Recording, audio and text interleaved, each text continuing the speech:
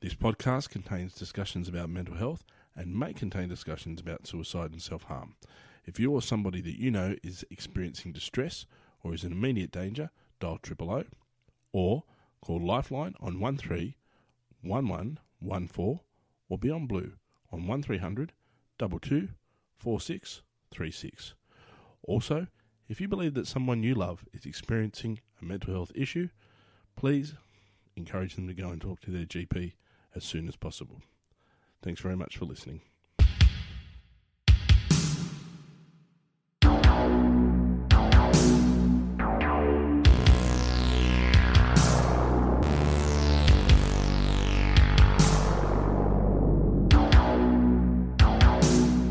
Hello folks, a big welcome to episode 61 of the How You Going Mate podcast. Adam's my name. Again, a big thank you to everybody who listens to the podcast. We continue to be listened to all over the world, and it continues to blow my mind. Of course, this last few weeks we've been listened to all over Australia. Huge listenership here in Sydney, thankfully, but in every state and territory. So we are pretty proud of that, and that's actually really fantastic to see that the message is spreading so far and so wide. And we've had some incredible feedback since we've restarted the podcast. And so a big thank you to everyone who's gotten in touch with us and let us know what they thought. Please feel free to DM, let us know what you think, even send us a message, or if you've got my number, call me and tell me what you think. I'd really love to hear that feedback.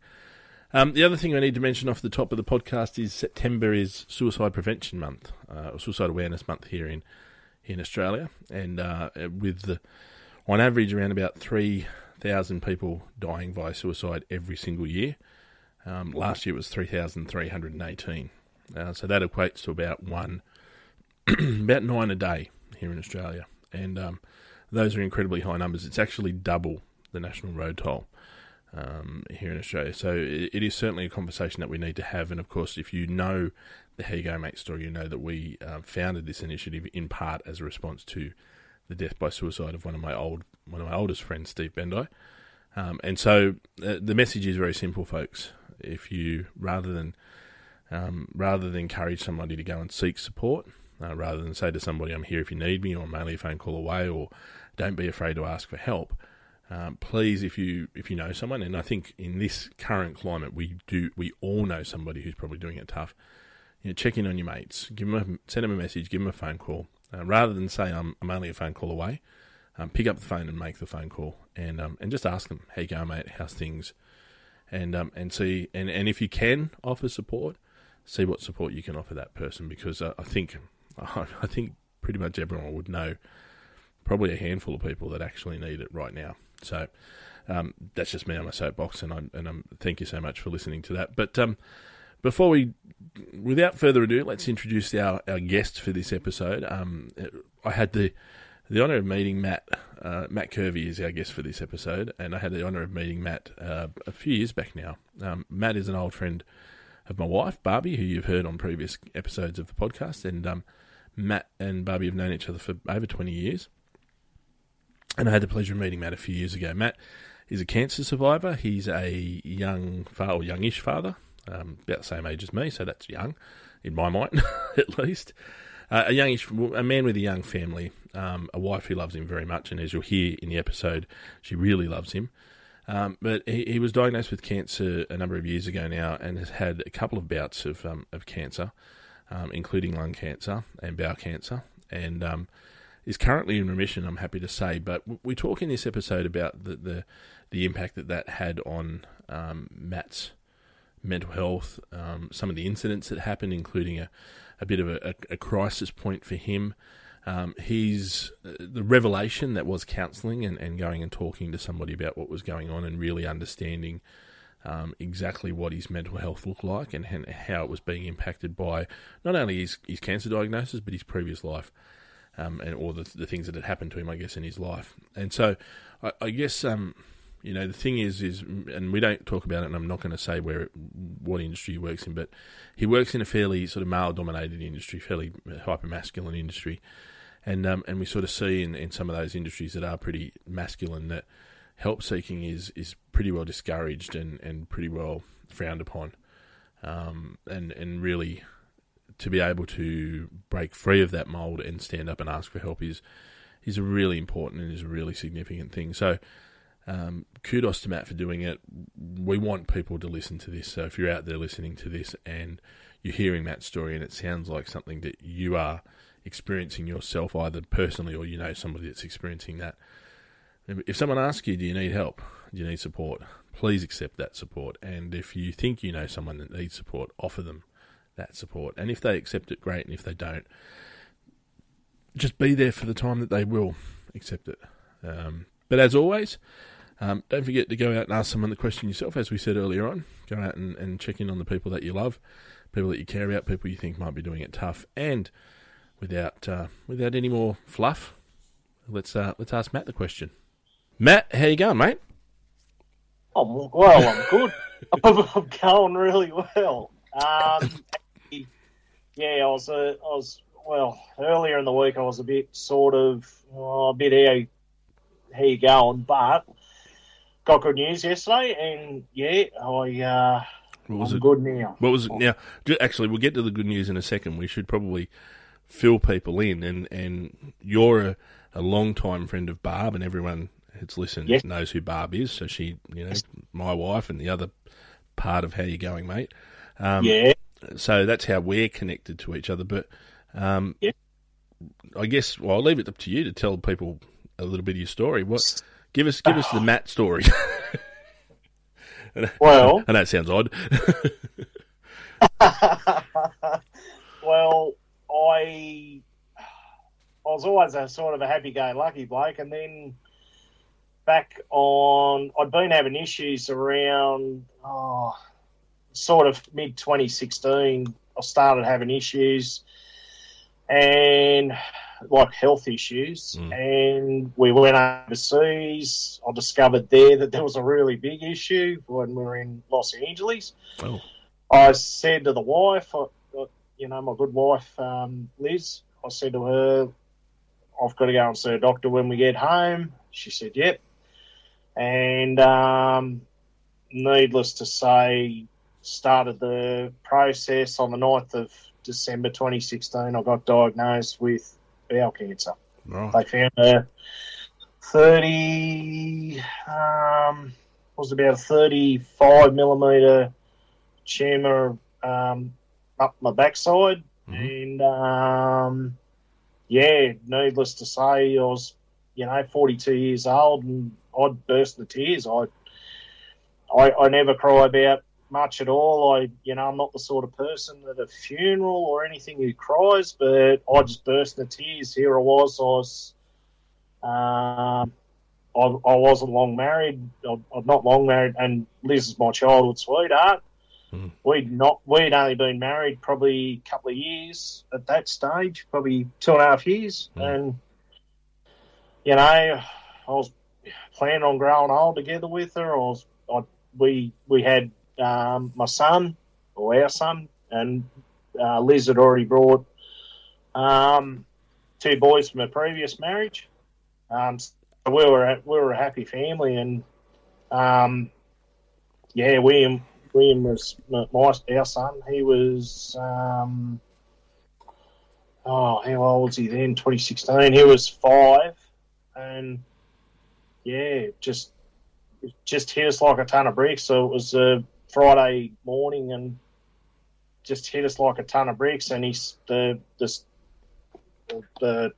doctor at the time said, "Mate, we're going to get you the best of health. You're in private health." And I said, "Yep." He said, "Going to get you the best of health." I was straight away whizzed off for scans. December was a blur. January become a blur.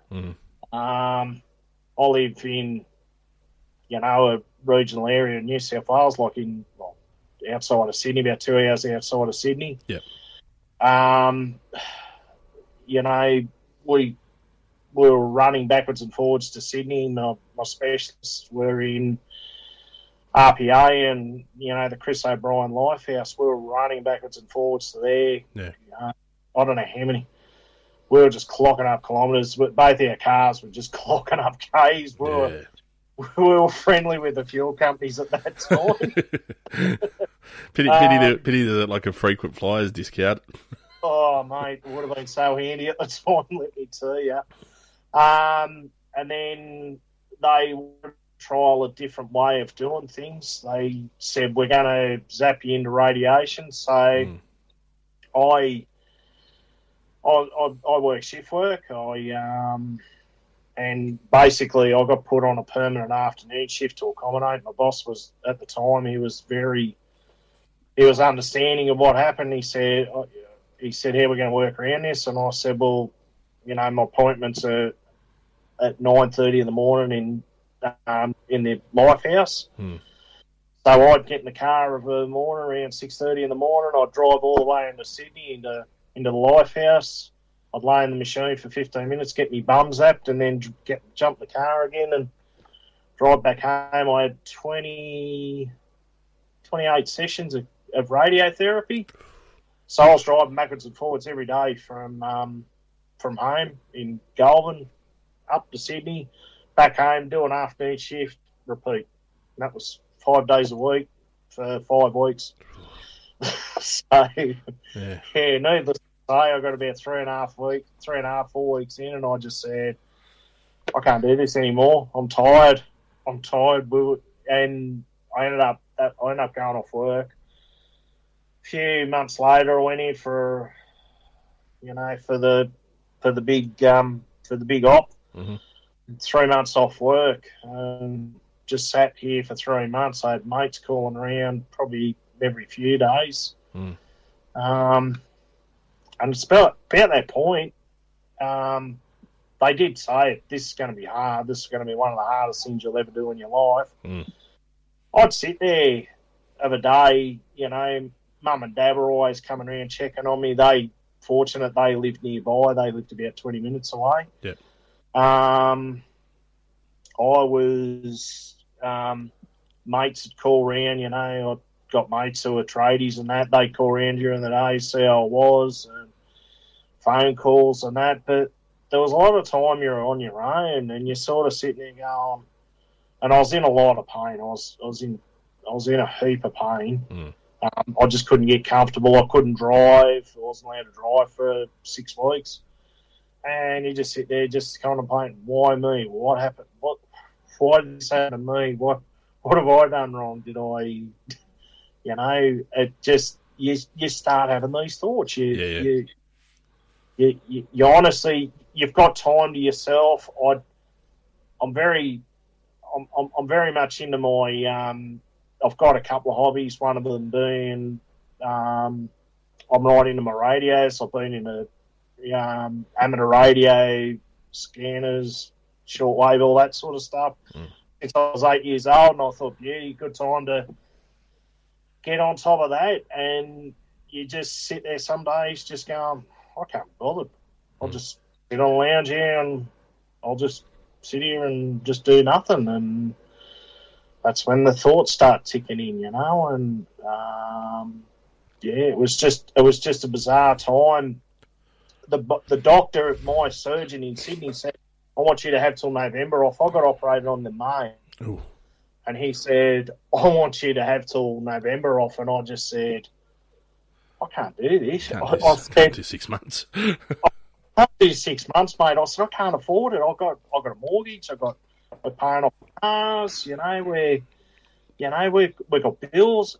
He said, it'd be in your best interest of recovery. And I said, I understand that, but I need something in my life to keep me on my mind ticking over, And he goes, oh, yeah, well, there's stuff here. I said, it's not like that, mate. I said, I just can't afford it. I can't afford to have 6 months off.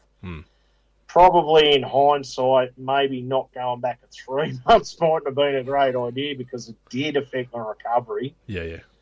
And as it turned out, I didn't have time to... Things weren't healing as quick as they'd like. And I went back twice to basically be reconnected. And one of the things I did end up with out of that initial operation, I ended up with an ostomy bag. Yeah. Now, no. Well, what we should do is say, if you've got a weak stomach, maybe skip forward a couple of minutes here. Just No. I'm happy to. I know what you're talking about because I've actually had clients that have had them, so I'm really familiar with what you're talking about. So I'm happy for you to talk about it. No. That's okay. I won't go delve too far into it, but that was another barrier, because you're sitting there and you got this thing hanging off you all the time, and you're just looking at it, going, "Oh yeah." And the first week or so, you're looking at it, going, "Oh yeah, it's a novelty." Yeah. And then after that, you're just going, "I just want this thing gone." I hate it. And I had issues with it. You obviously understand them. You know about them. They fall off. They don't stick properly. There's issues. Yeah. It's not good. But anyway, when I went back twice, and then I'd wake up, they go, yep, you should be right, everything's looking good. You go under, you'd wake up and here it still was. And you go, And so they essentially basically bypass your bowel, so you're not using your rectum anymore to toilet. Your feces and everything's coming out into this ileostomy bag, and basically sits on the side of your stomach. Yeah, it's there, and I can remember being at work and the plate fell off, and I didn't realise for probably about half an hour, and I'm just gone. Oh no! And you couldn't. It's funny, you can't.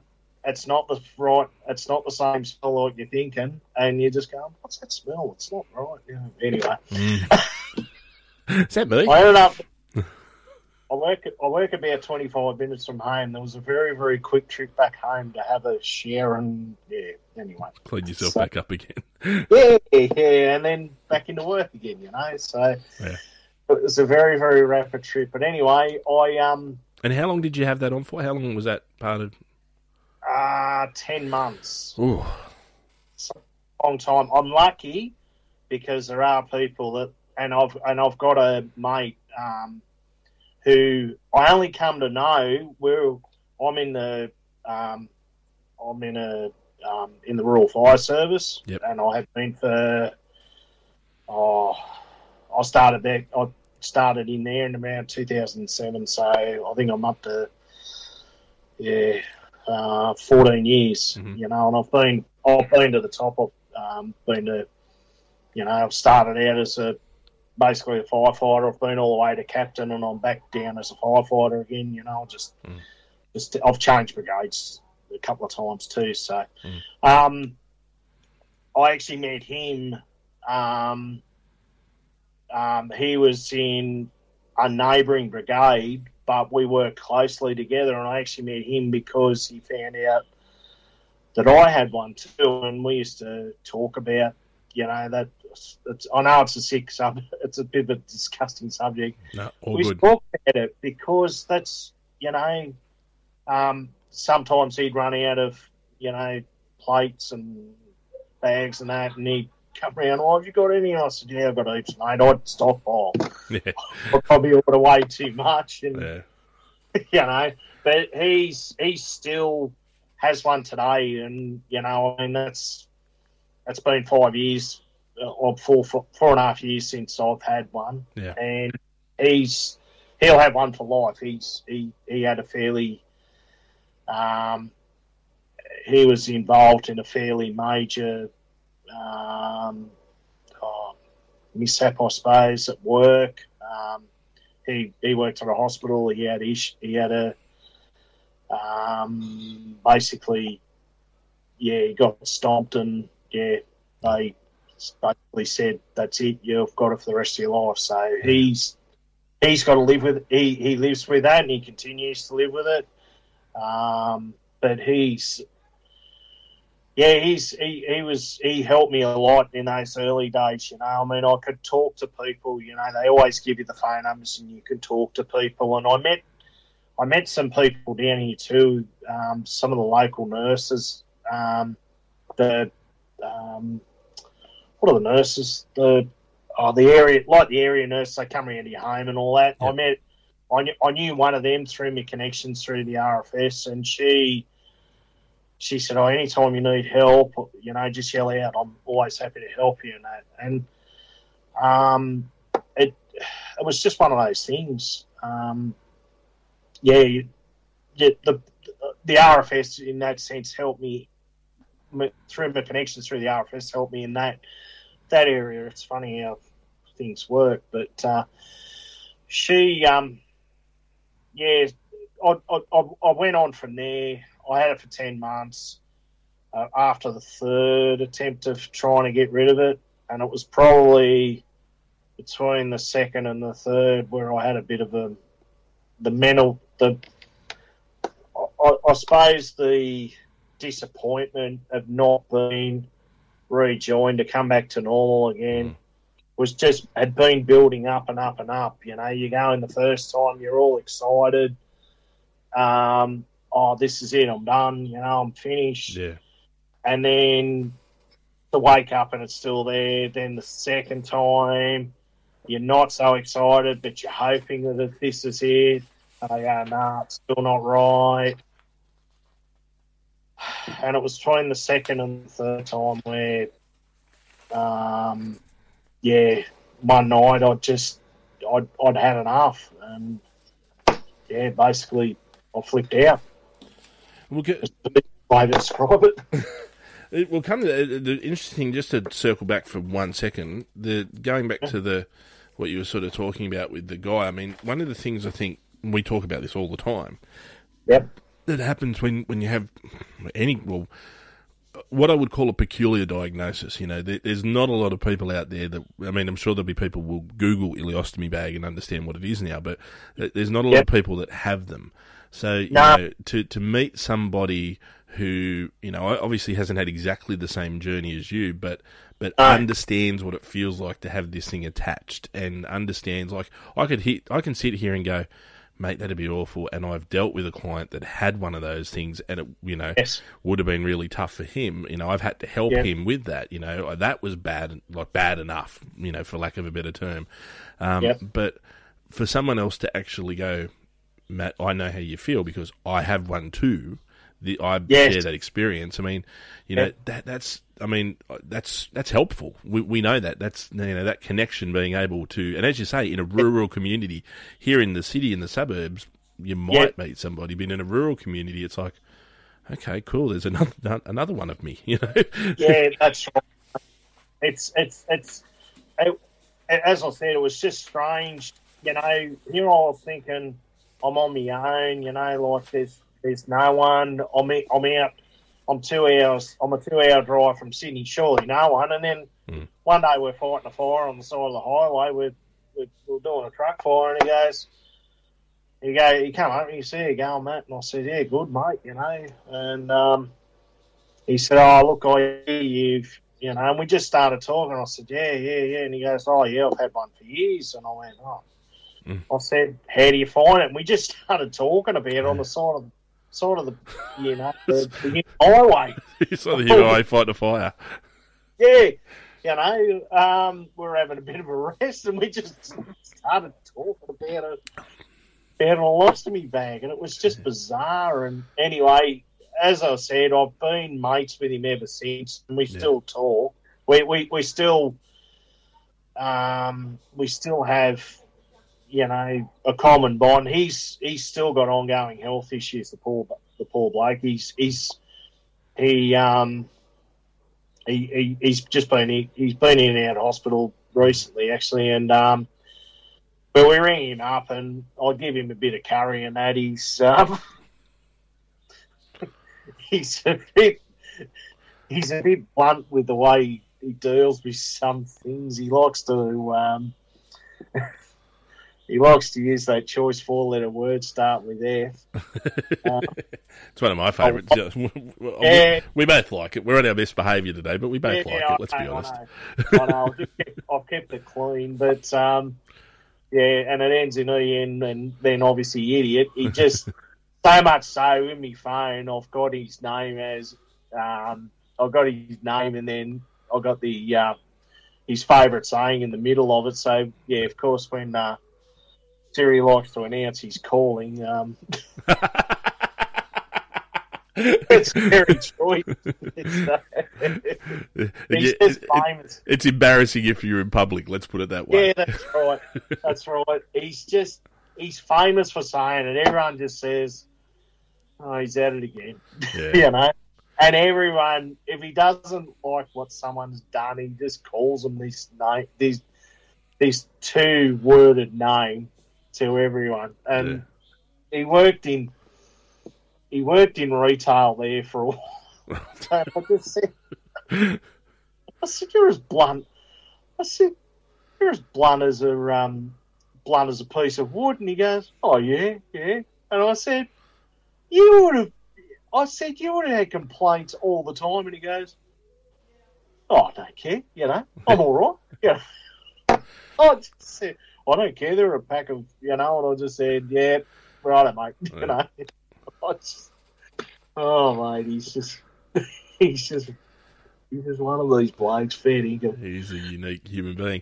But again, you know what? He's the guy you need in your life. And I'm sure, I'd imagine there'd be times where, you're probably feeling sorry for yourself. You ring him up and he goes, pull your head in. He does. Yeah. He does. He's like that. He just, he's like that. He does cheer you up. He is down in the dumps at the moment. I actually am due to ring him and just, give him a bit of curry, so to speak, and try and cheer him up a bit. I think sometimes he thinks the world doesn't remember him. I mean, we all think about him. We do tend to go for. There's a few of us, in these local brigades, and we try and catch up regularly for coffee and just to sit down, chew the fat. We don't talk about anything in particular, but it always seems to come back to jobs that we've been on and that, or just garbage or whinging about the world or something like that. It's a good. I make a point of it, actually, try and, given I'm on the shift work, it doesn't always work out, but we usually try and go down there about one of the local cafes around town. We go to the same one, and we try and get down there around 10 o'clock, and we usually chew the fat for a couple of hours, and I think we try and fix the world one problem at a time. Those sort of constructive things. It made it. And we've been. Yeah. No, go on. Sorry. We've been doing that for probably been doing that about five or so years, like just since my cancer journey. I had a good mate, and it was only by chance that I got invited to. It started off me doing this coffee thing by being invited by these bunch of old blokes, that I highly respect. And I actually lost one of them to cancer. He had lung cancer, and I actually lost him. And I really looked up to this guy. He was a group captain in our local area, and I looked up to this guy. We had similar interests. We're into radios.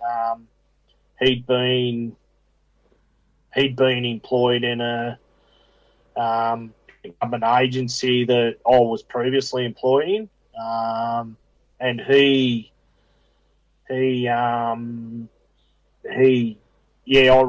had a lot in common, and we started talking a bit, on the fire ground. It started there, and then we started catching up, and then when he got the diagnosis, I started ringing him regularly. He couldn't always make coffee, he wasn't feeling the best, and he'd get down there where he could, and then probably about a month, we'd caught up for coffee about 5 weeks before he passed, and this I was devastated because I was in my cancer journey at the time, and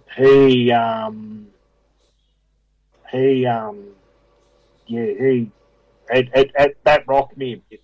That really rocked me, and to this day I still see his widow around. He was highly respected. He'd been he'd been in the RFS for a long time, and he was also quite well known in this other agency that he was tied up with. And I've been to some big funerals down here in Goulburn, and it was one of the biggest funerals I've ever been to. There was people everywhere, and we're all, you know, all the various agencies were all there. Everyone knew Robbie. He was a really, it was one of those. I suppose at the time, given what I was, where I was at myself, and to lose him to that dreaded sea, it sort of threw you sideways a bit. No, I think that contributed to what happened that Saturday night, you know, which I'll get to. So, I mean, that's an interesting one, and we could probably kind of get there. So, I mean, I guess what you're looking at, and just to kind of summarise it, but, you know, as you say, you never really had any reasons, you know, no issues, happy-go-lucky guy. You get this cancer diagnosis, you've got this, you know, relentless treatment regime, which needs to happen, but, you know, it's still bloody tough. It is. And you know, as you said, and we said last week, and I mean, so people are clear. You know, you're getting up at like 5:30, 6 o'clock in the morning, travelling all the way to Sydney, getting radiation treatment, travelling home, working an afternoon shift, going to bed at 10:30 at night, and then getting up the next day and doing it all again. And you do this for 3 or 4 weeks before you even go, hey, you know what? I need to have a couple of weeks off just to do the last couple of weeks. I need to get this done. And then in the midst of all of this, and again, you know, I always say to people, I can empathise. I believe that I can empathise with you and say, look, I can understand, but I don't know how that feels, and I don't think many people listening, hopefully, won't know. But you're getting to a point where you've lost another person you really respect to cancer. You've gone through all this stuff, and you get to a point where, and as you say, we touched on this a couple of times, so it's probably worth going there now. You get to a point where you're sitting there on your own with these thoughts in your head, and what happens? Mate, it was a Saturday afternoon. I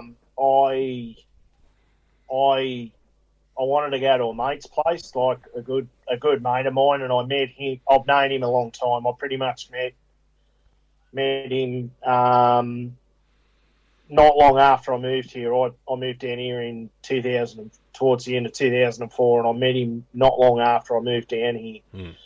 And him and I were always drinking buddies, and, you know, we'd get together regularly. We wouldn't go to the pub much. We'd just either go and sit on each other's lounges and have a few beers, usually watch the footy, chew fat, talk whatever. And he's a straight shooter. He really is. He grew up on a farm about 40 k's out of town, and he's always a straight shooter.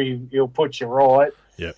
But yeah, we enjoyed a beer. I wanted to go down there and just have a few beers with him, and just anyway, my wife didn't want to go. She just wanted to stay home, and I didn't realise how much of a bad place I was in at the time, but I just went out the back veranda.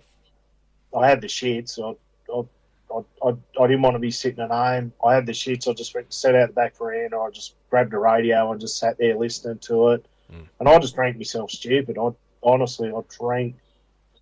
I just kept going through stubbies. I was just drinking and got to a stage, it was getting late, and, you know, it sort of went into a blur.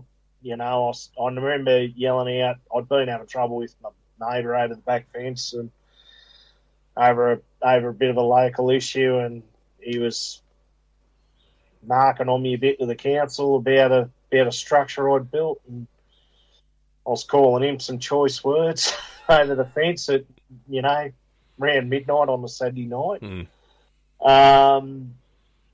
And my wife said to me, come inside, it's time to come inside, you're yelling out stuff and, you're being an idiot. And I come inside and I was 3 sheets to the wind, I was full of an estate school. we guessed full of state school. I love that one. That's one of my favourites. We guessed, we estimated last week. What do you 22 beers in at this point after in about a 6-hour period? Oh yeah, about 22 beers. I'd drank. I wasn't too far off the carton. If I had 22 beers, I'd be asleep. Yeah, I know. I should have been asleep. That probably would have solved everything. But no, I was fired up. I come inside. I started. We had a few things on the bench. I just started throwing things off the bench. The kids were trying to have words to me. I was ready to choke them. The wife was having a go at me. I was, yelling back at her. I was ready to jump in the car and take my young bloke. I was ready to take him to mum and dad. So that time they were living up the other end of town. I was just going to get in the car and drive. I was just going to throw my young bloke in the car, drive straight to mum and dad's, and I'd had enough. I was ready to walk out, divorce. Yeah. My wife ended up ringing my mum and saying, you either come pick him up or I'm ringing the cops. And she came down. I don't remember much else apart from trying to choke the kids. And then next thing I know, I wake up and I was sleeping in the spare bed at mum and dad's place. I wake up and sore head, felt crap. And I think mum had a few words to me. She was all right. She was fairly understanding. Yeah, but I got home. Doesn't matter what age you are. If mum, around to the kitchen for mum is still around to the kitchen for mum, whether it's 15 or 45. Mate, yeah, look, she was.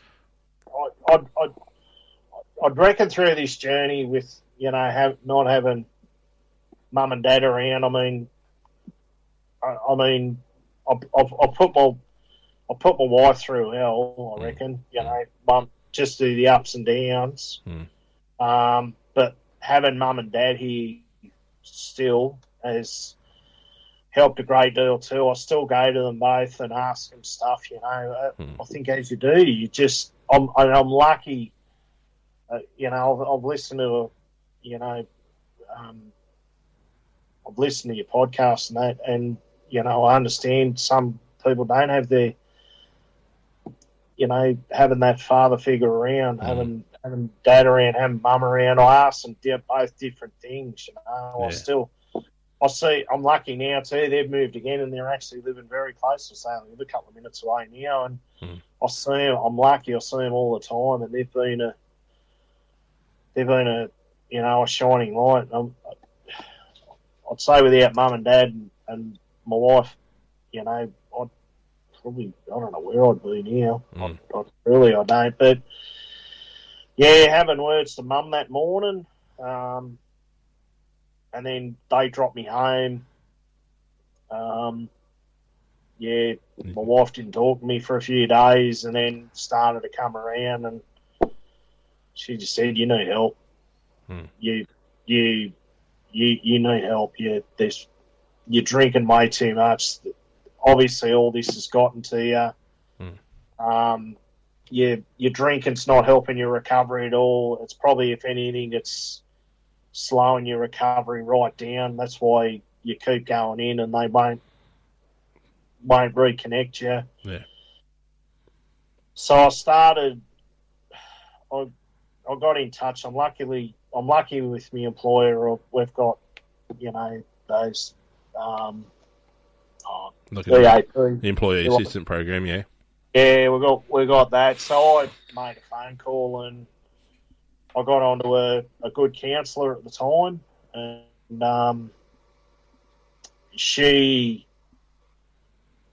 said, well, it's a big scrambled egg. We've got to try and unscramble. I said, yep. Mm-hmm. And you know what? All those years, I was one of these people, mate, that people would come to me and ask me stuff like, what do you think? You know, or they, you know, I'd try and help them out. Mm. I didn't realise that I was at this point where I was that person who needed the help. I've been this person where people had come to me for all these years, and even from a young age, like, you know, they'd ask me for advice or ask me how, you know, oh, I'm having trouble with this person, all that, and I'd give them, you know, good advice. And I got to the stage when I was, you know, 44 years old, and here I am. I'm the one who needs the help. I'm the one who's the mess. Mm-hmm.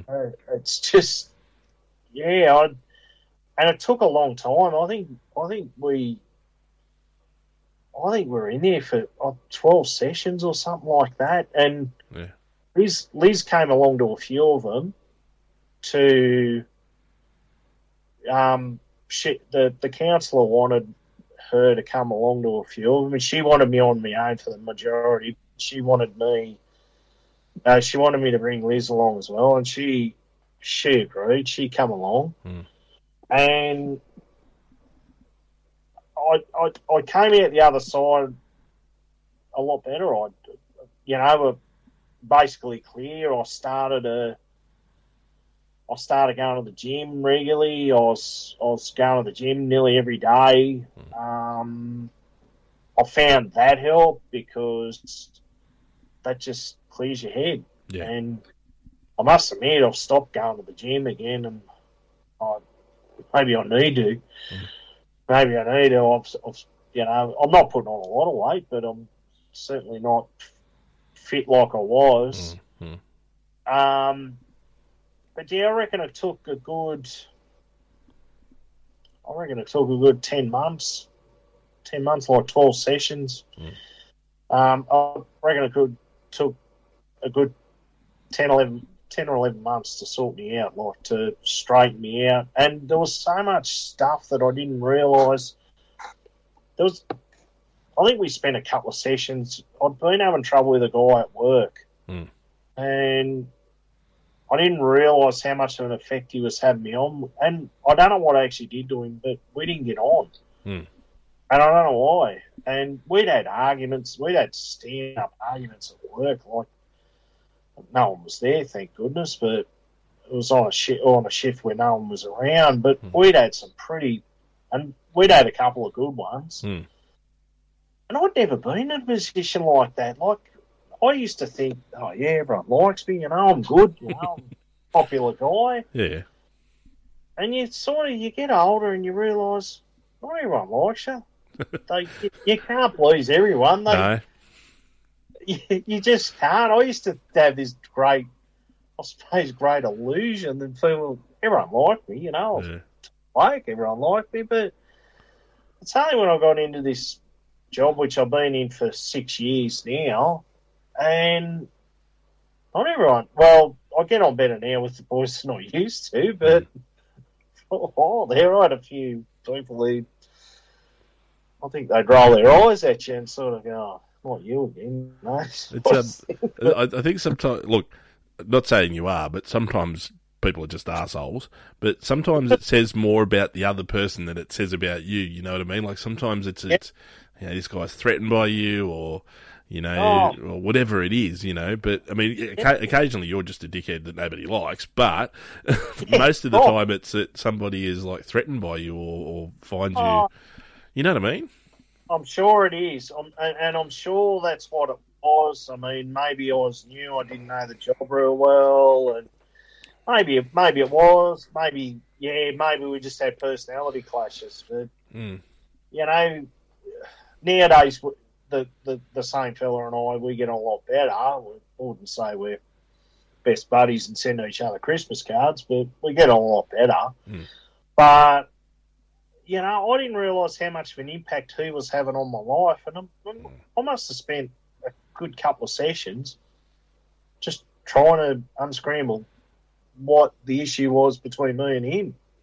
And I didn't realise how deeply it was affecting me.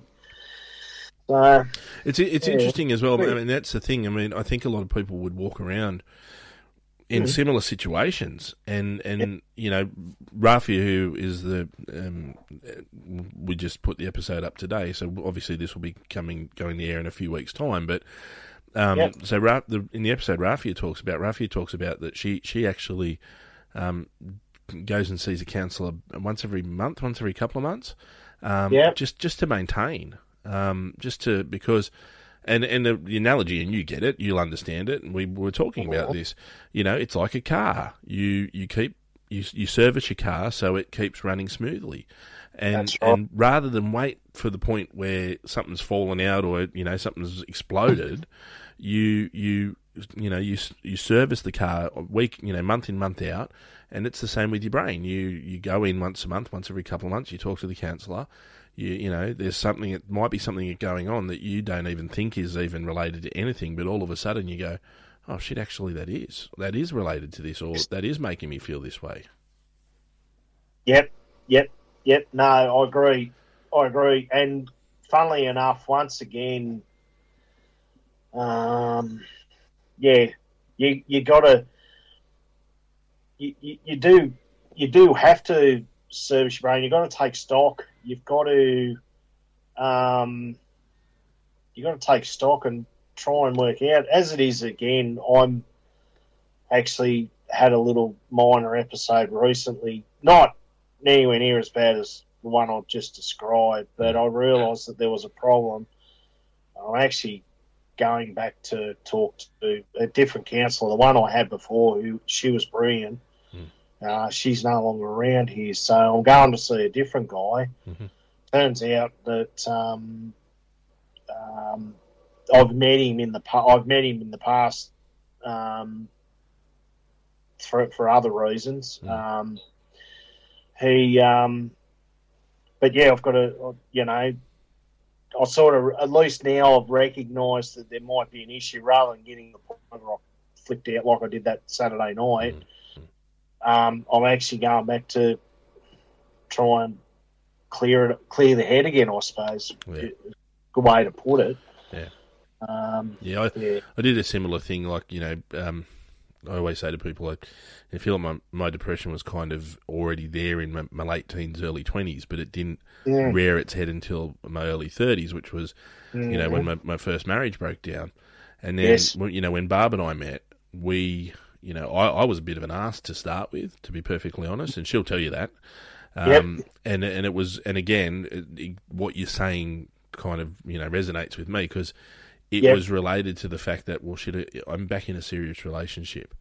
And the last serious relationship I was in ended really badly, and it was playing with my head. And I went back and saw the guy that I went and saw the first time, and I said, mate, this is where I'm at. I need you to kind of help me wade through this, because I'm being an arsehole to this girl and she doesn't deserve it. And he said, right, let's work that out. And so that's what we focused on. I probably did 2 or 3 sessions with him, and that's all I needed, just a little tune up, just a little, okay, let's just get you thinking differently, or get you thinking back on track, and that was enough. But the ability to recognise that and go, okay, no, got to go back and talk to someone, that's excellent. That's awesome. That's the way. Well, yeah, I did recognise it this time. Last time I didn't, because I thought, nah, I'm all right. I didn't realise how quick it was creeping up on me, and then just one night, it was like a light switch. It just went, and I just went, wow. And when I started getting to hell, and then I went off to counselling, and I thought, 2 or 3 sessions, I'll be right. No, when I started spelling it all out, I'd walk away just going, fair dinkum, I'm a mess. I'm a dead set mess. I didn't realise how much of a mess I was. Like, it was bizarre. Yeah. But, I came out the other end, clearer, a lot better, almost fantastic. And it changed it changed the way. It changed a lot of my thinking. You know, I was pretty bad for overthinking things a lot. Yeah. And when I came out the other end, I just is what it is. You know, I was sort of always, when I was at work, I was probably going a bit over the top and trying to, you know, complicate things, overthink things, and then when I came out the other end, you know, nearly 10, 11 months later, I just thought, it is what it is. But Barb, I say that all the time, is what it is, honey. Barb hates it. What do you mean it is? What does that mean? It is what it is. Yeah, it's a good saying. You do get people pick it, though. Like, what does it mean? Well, it is what it is. You just got to accept it for what it is and deal with it. Yeah. Can't change it. Just live with it. Yeah. You know? Yeah, exactly. It's a good saying. It really is. But you do get people cracking at you sometimes. They go, "What sort of saying's that?" Well, it is what it is. Can't change it. Just live with it. Yeah. Live with what? Yeah. Yep. Just, it. If you can't change it, learn to manage it or walk away from it. You know, learn to, as you say, you know, just change your thinking around things, reframe it. Yeah. And I did. I came out. When I was the other end, and people noticed the change, and they go, "You're all right." Yeah, fine, great. This is what it is. Can't change it. Just live with it. Yeah, and it's really, to me, it's really interesting. You talk so highly of the counselling experience because, you know, we won't. Rural areas, I guess, are notorious for that stoic male. You know, the tough kind of, you know, country bloke. We also, you know, we talked, and we won't sort of talk about where you work necessarily, but we talked that you work in a couple of sort of very masculine kind of areas. You know, you've got, and so you know, and it's a real. It's interesting when, you know, kind of, I guess, to think about it from, you know, there'd be a bunch of guys out there like you. You know, similar to you, going, I don't want to go and see a counsellor. You know, that's for pansies. I don't want to go and talk to a bloody counsellor. But you had this great experience with it. Do you talk to other guys about that? Do you say to them, "Mate, I went and saw a counsellor"? Yep. And have you had guys go, "Well, shit, if you can do it, I can do it"? Yeah. I'm open about it. Like, there's a lot of people I think are embarrassed by it, and they won't admit they've gone. I know they've gone. They've said it on the quiet afterwards, but I'm open about it because, and I was happy to share my journey from start to finish. With that, I mean, I haven't said anything about, and I'll talk about that later, about my news yesterday. Yeah. But I've always been open about it, and you know, when I did trip up, you know, when I had me big night there, I suppose, I was open about it later. At the time, I was pretty embarrassed because you look like an idiot. I was just about out on my backstop.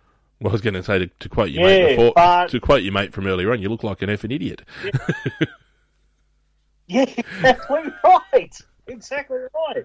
But later on, I talked about it. I just said I was in a bad way, and I went and got help. You know, and I think people turned around and went, "Oh, okay," you know. I've had other guys say on the quiet, you know, I went and saw, who did you go?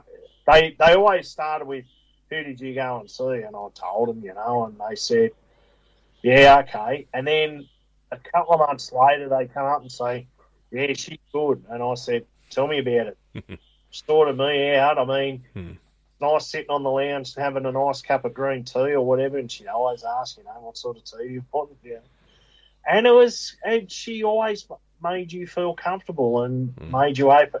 Well, didn't make you open up. You just open up. You wanted to get this stuff out on onto the table so that you could get straightened out and get back on your way again. And a few blokes said to me, yeah, she's good. Or not a few, a couple of blokes said to me, yeah, she's good. She did it. And I think a few others tried to get in and she couldn't take any more cases. She was flat out. But it's amazing when you start talking about it, how many people, and you don't want to blab it, you know, you don't want to blab it to everyone, but just in confidence, you know, they're saying to you in confidence, yeah, like, I went and spoke to someone. And, yeah, I know, mate, like, it's a good thing. You don't realise how much you need that help till you go and do it, and then you think, wow, there's things are deeper than I thought. It's one of those things, mate. I liken it. It's a good thing. I liken it to when you're putting when you're carrying a big weight and you put the weight down. You know, you're carrying something really heavy and you put it down, and that sense of relief you feel when you put that thing down. It's like, oh man, thank God I put that down. Absolutely. Absolutely. It's like a big weight off your shoulders. Literally, it is a big weight off your shoulders. You can look at things better again. And you tend to, when you've got all those issues going on in your head, apart from the fact you're not sleeping properly, you're not functioning properly, you look at everything and everything just looks, you look at everything and go, oh, that's shit. Everything sucks. Why am I watching this shit? Yeah. Everything sucks. Everything's crap. You don't want to know about anything. You're thinking the worst of everything. And then when you come out, you just go, oh, you know, everything's great. Everything's great. You probably take a little bit of a casual approach on stuff and just go, oh, yeah. You know? But you can look at things a bit better. You're not sort of going, oh, this is shit, that's shit, everything's shit. Yeah. Work shit. You know. So, mate, it helps, and if more people understood that it helped, it'd you know, more people would be much. And it's not for everyone. Not everyone, as you say, not everyone needs it, but there are people out there. You go, no, yeah, you probably do. Give it a go. I didn't think I'd ever need it, Adam. I didn't think I ever needed it, mate. I was always the last guy to, and I mean, I'm a bigger fella, you know. I got called some pretty good names at school, you know, obviously because of my size, and I just took it on the chin, you know. You know, yeah. And then you'd laugh at them at times, you know. Yeah. You'd get used to being called the fat whatever. Yeah. You know, and then people would make jokes. People would call you that. My name, I was. Fat Matt. I used to cop heaps of crap at school, and then you'd turn around and just say, people would go to say, "Oh, what? Because I'm a fat," and they go, huh, "What? You know, like you're calling yourself that? Well, you're going to call it too. I might as well join in." Yeah. You know, sometimes you have a thick skin growing up through school into the 80s, into the early 90s. You had to have a bit of a thick skin, you know. I get me young bloke now, he comes home from school, oh, this kid's teasing me. I'm telling you, get stuffed, mate. You know, they just don't seem to have that sort of resilience like I suppose we had to put up with. And it's not right. We shouldn't have had to put up with stuff like that, but you did. Yeah. Because you didn't want to be seen as weak at school. Yeah. You know? One of those things, but yeah. Now we need to get on to your good news. What was your good news?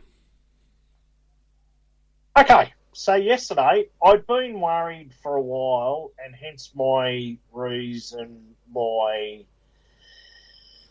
I decided to go back and see someone. I thought things weren't going right. I'd been back obviously the cancer journey's finished. I've been through chemo. I've been through, it ended up spreading in my lungs, and that's when they decided, we're going to give you chemo. And for those poor buggers who have had chemo, I'll understand completely what I'm talking about.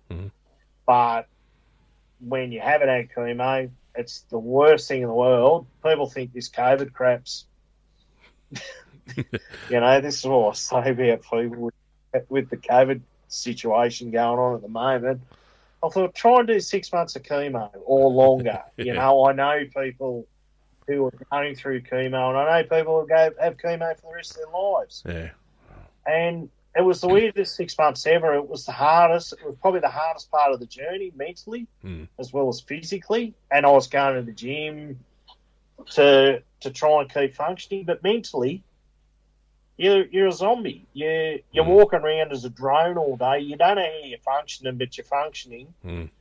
You're doing everything, but everything's a cloud.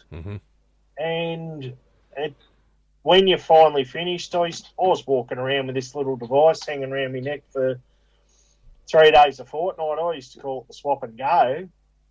And this thing was just hanging around my neck. I'd shower with it, I'd sleep with it, and it was slowly pumping the main chemotherapy drug in, which just was basically poisoning the system, once a fortnight for 6 months. Anyway, I got to go every 3 months or so for blood tests, and my cancer markers, ever since chemo, have always been at 0.5 and below. When I went for my last one in May, it was starting to rise. It was starting to go back up, and it got up to 1.2. Now, mind you, I'd been at 0.5 and below ever since chemo, so that ended 2 years ago this month. And on my last blood test, it started to rise, and I went, oh, shit, here we go again. And started thinking the worst. I'm thinking, it's back, and I'd been in stage 3 bordering on stage 4. When I got my diagnosis in December 2016, he told me then, if you hadn't come and seen me now, if you hadn't had this colonoscopy, and I was on the 3-month list, so I wasn't due to go until sometime in 2017 for that same colonoscopy. He would have told me, he said, get your shit together. You're done. It was stage 4. You weren't coming back. So I was stage 3 bordering on stage 4. When I went in May, it started to rise. I went, I don't know if I could do this again. I really don't. I don't know if I can do the chemo again. I don't know if I could go through more surgery. I'd already had my lung operated on it. It spread in my lung. I've got 2/3 of my lung left,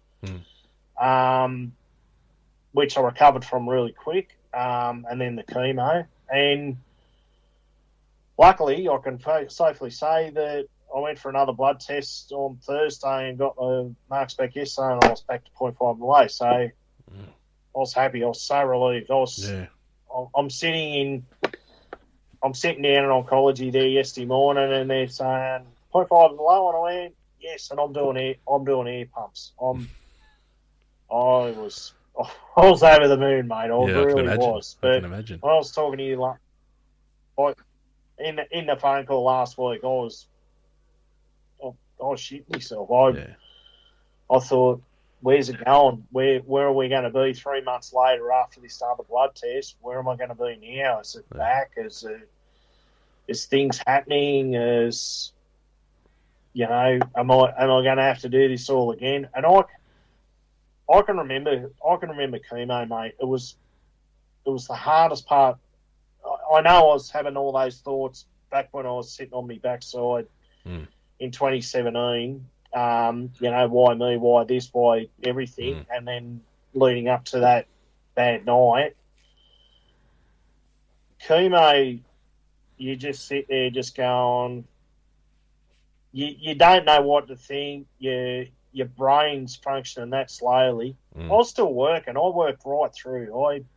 I'd only have 2 days a fortnight off while I had the swap and go hanging around my neck because I was worried if I fell over. That was my therapy.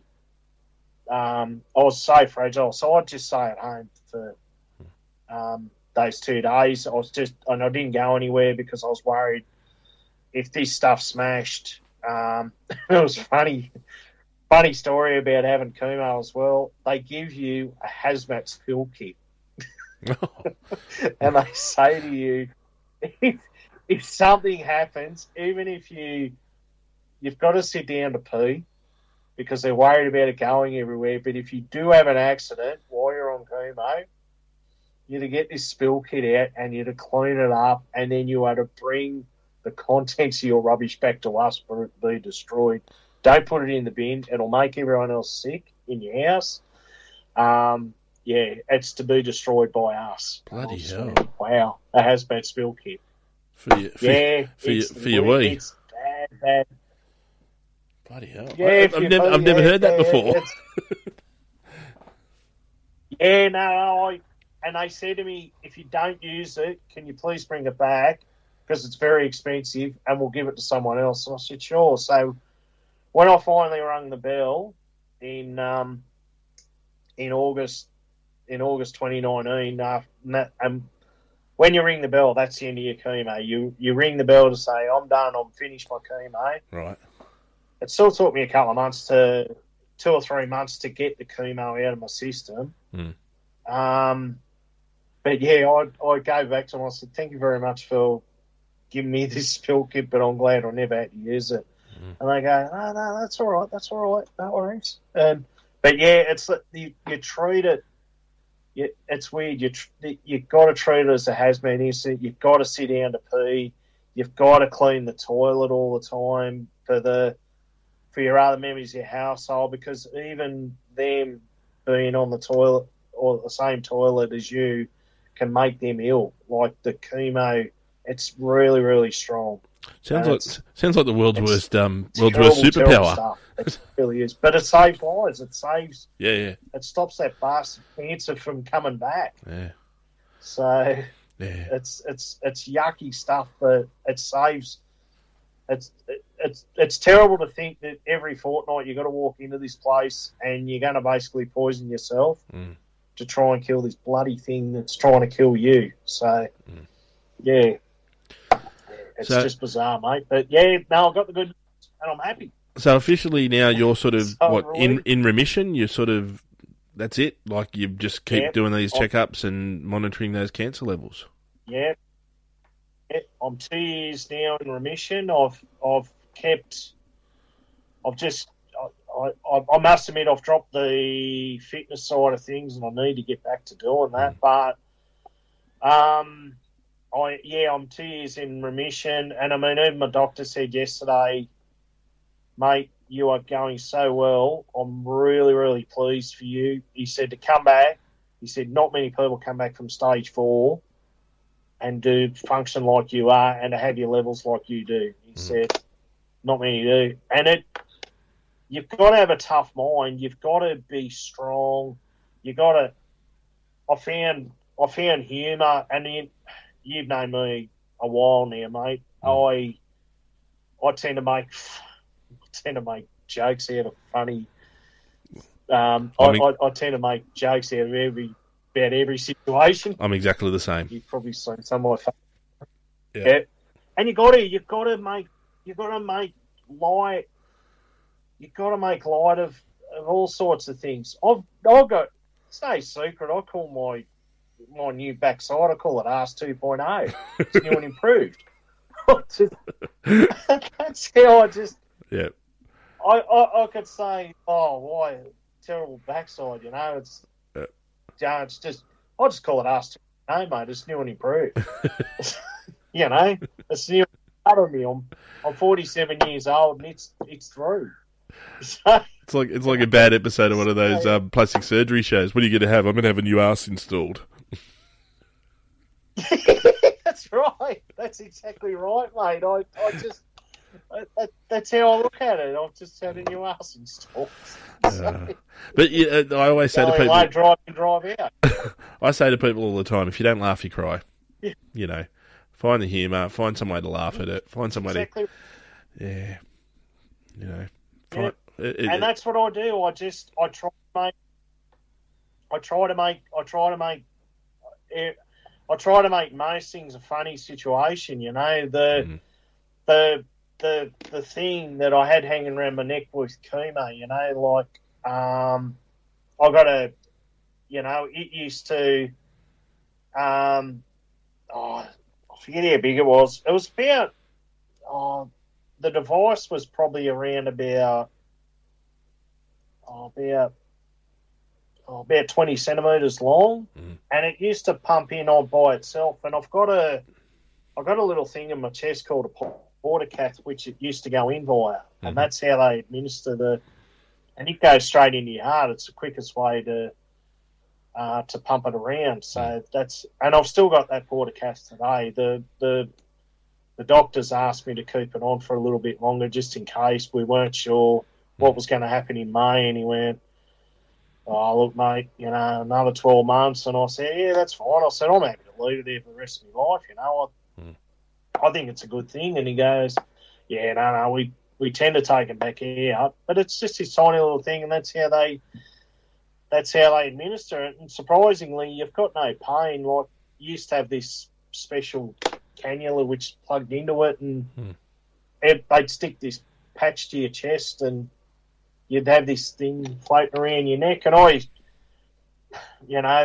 they had some special name for it. I used to just call it swap and go. It was like you'd walk in there, they fit this thing up to you, like going to Bunnings and getting a gas bottle, and you'd try it back there a couple of barbecues later, and there you go. That makes sense there. That's why you called it the swap and go. Okay.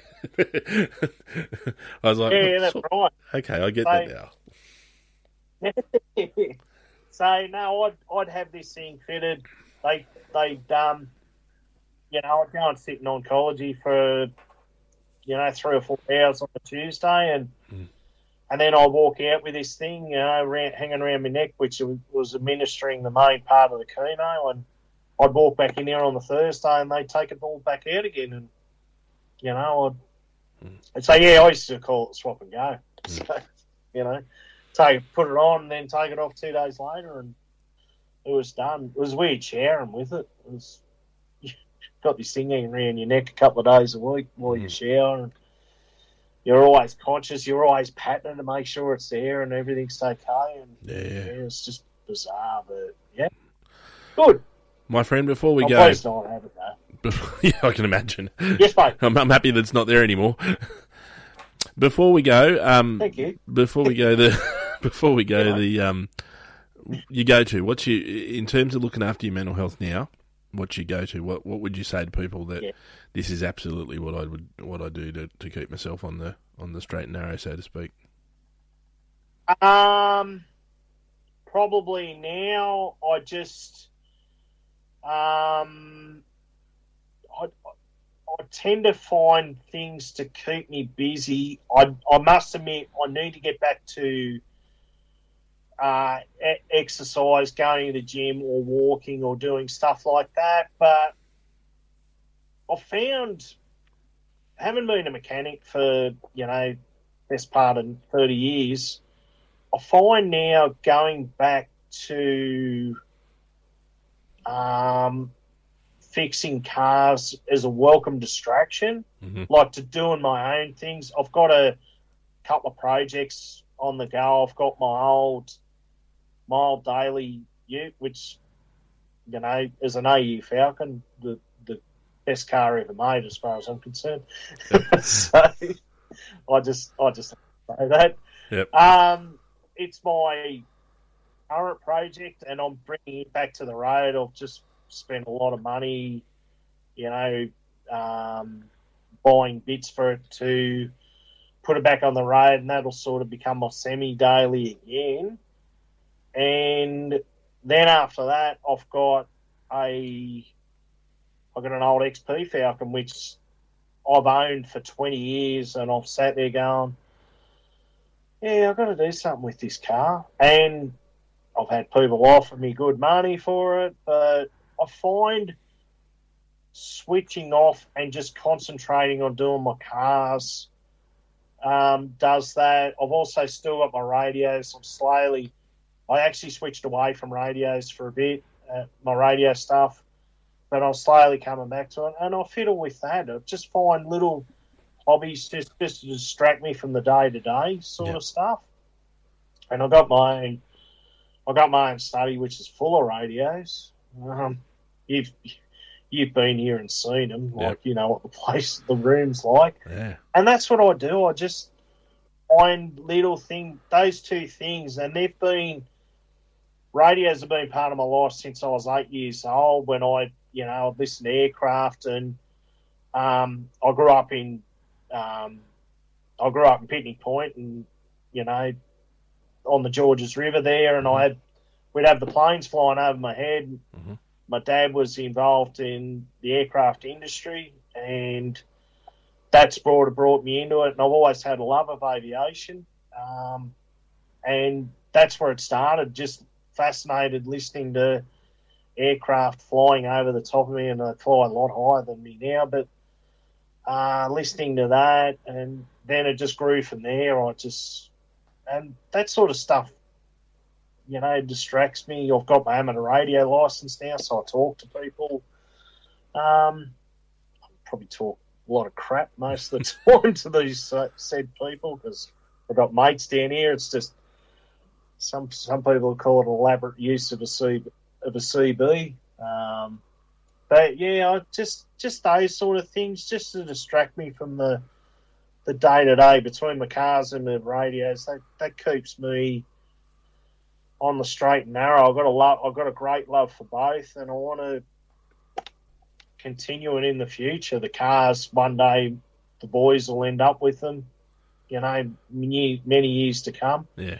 I've been a car enthusiast for a long time. I used to go to the V8s when they were at Oran Park and that, in Eastern Creek when I was living in Sydney, and probably drank a lot of beer at both.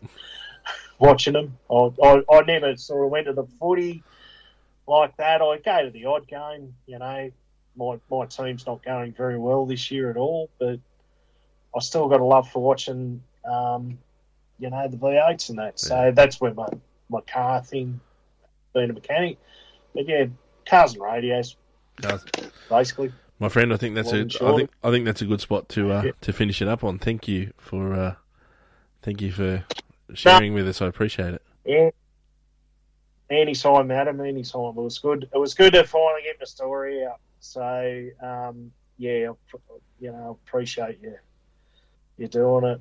And that. But, and I'm grateful that you came in and told us. Story out. Anytime, mate. As I said, I've always been open about this journey. I hope, and unfortunately people will go through it, but I just hope no one ever has to go through what I've been through. And it is tough mentally and physically. It is tough. You've got to be strong. You've got to stay strong. And if you need the help, just try and recognise the signs and just get help. Get the help. The good thing about having cancer too, and I'll just put this in closing. There's a lot of help there. They come up to you and they talk to you. The nurses and the staff that are there to help. And I'm still friends with these people to this day. Even there was a lady at the Life House there, and I'm still friends with her to this day. And I met her when I started my radiotherapy. She was one of the ladies on the desk, and she looked after admin side of things. And when I still go up there today, I still make a point of going and seeing her, because she was just remarkable. She helped out. But if you're doing a bit like with your cancer journey, there's so much help there, and people just want to help you. You're in there, you're feeling alone. People just want to help. I sort of thought at the time I was a bit naive about it. I thought, I'll be right, you know.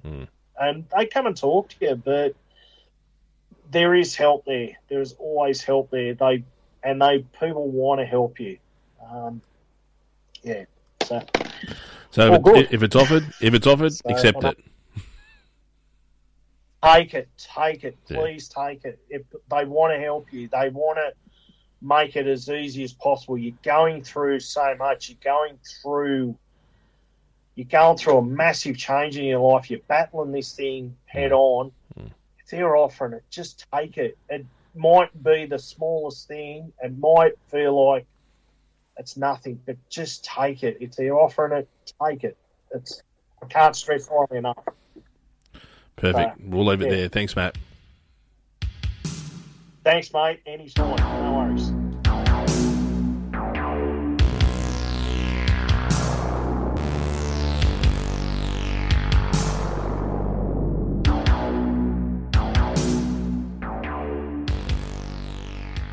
Hello, folks. Thank you for listening to the latest episode of our podcast. Before I go, could I please ask just a couple of small favours? Number one, we would very much, as we said at the start, love for you to review this podcast. And, of course, please share this podcast. The reviews help us to help other people to see what this podcast is about. And, of course, the sharing helps us to get our message out there. We don't have any money, so we're really relying on social media to be able to spread this message. Equally, if you listen to this podcast, now we do a warning at the start, but if you listen to this podcast and anything triggered for you, or it made you think about your own mental health or well-being, or someone who you love's mental health or well-being, please take steps to help to either manage that yourself or to support someone to manage their mental health. If you do feel like you need to talk to somebody, and you can't talk to friends or family, please go and see your GP. Or, of course, you can call Beyond Blue on 1300 224636. Men's Line Australia on 1300 789978. Lifeline on 13 11 14. Or, of course, the Kids Helpline on 1800 55 1800. If you or someone that you love is in immediate danger, please call 000. But at the very least, please find a way to manage your mental health and your mental health conditions, and please support the people that you love to manage their mental health and mental health conditions. And again, if something you've heard today triggers for you, please go and seek some support immediately to manage your mental health condition, whether that's one of the helplines we just mentioned or the GP. Thank you for listening, and we'll see you next time.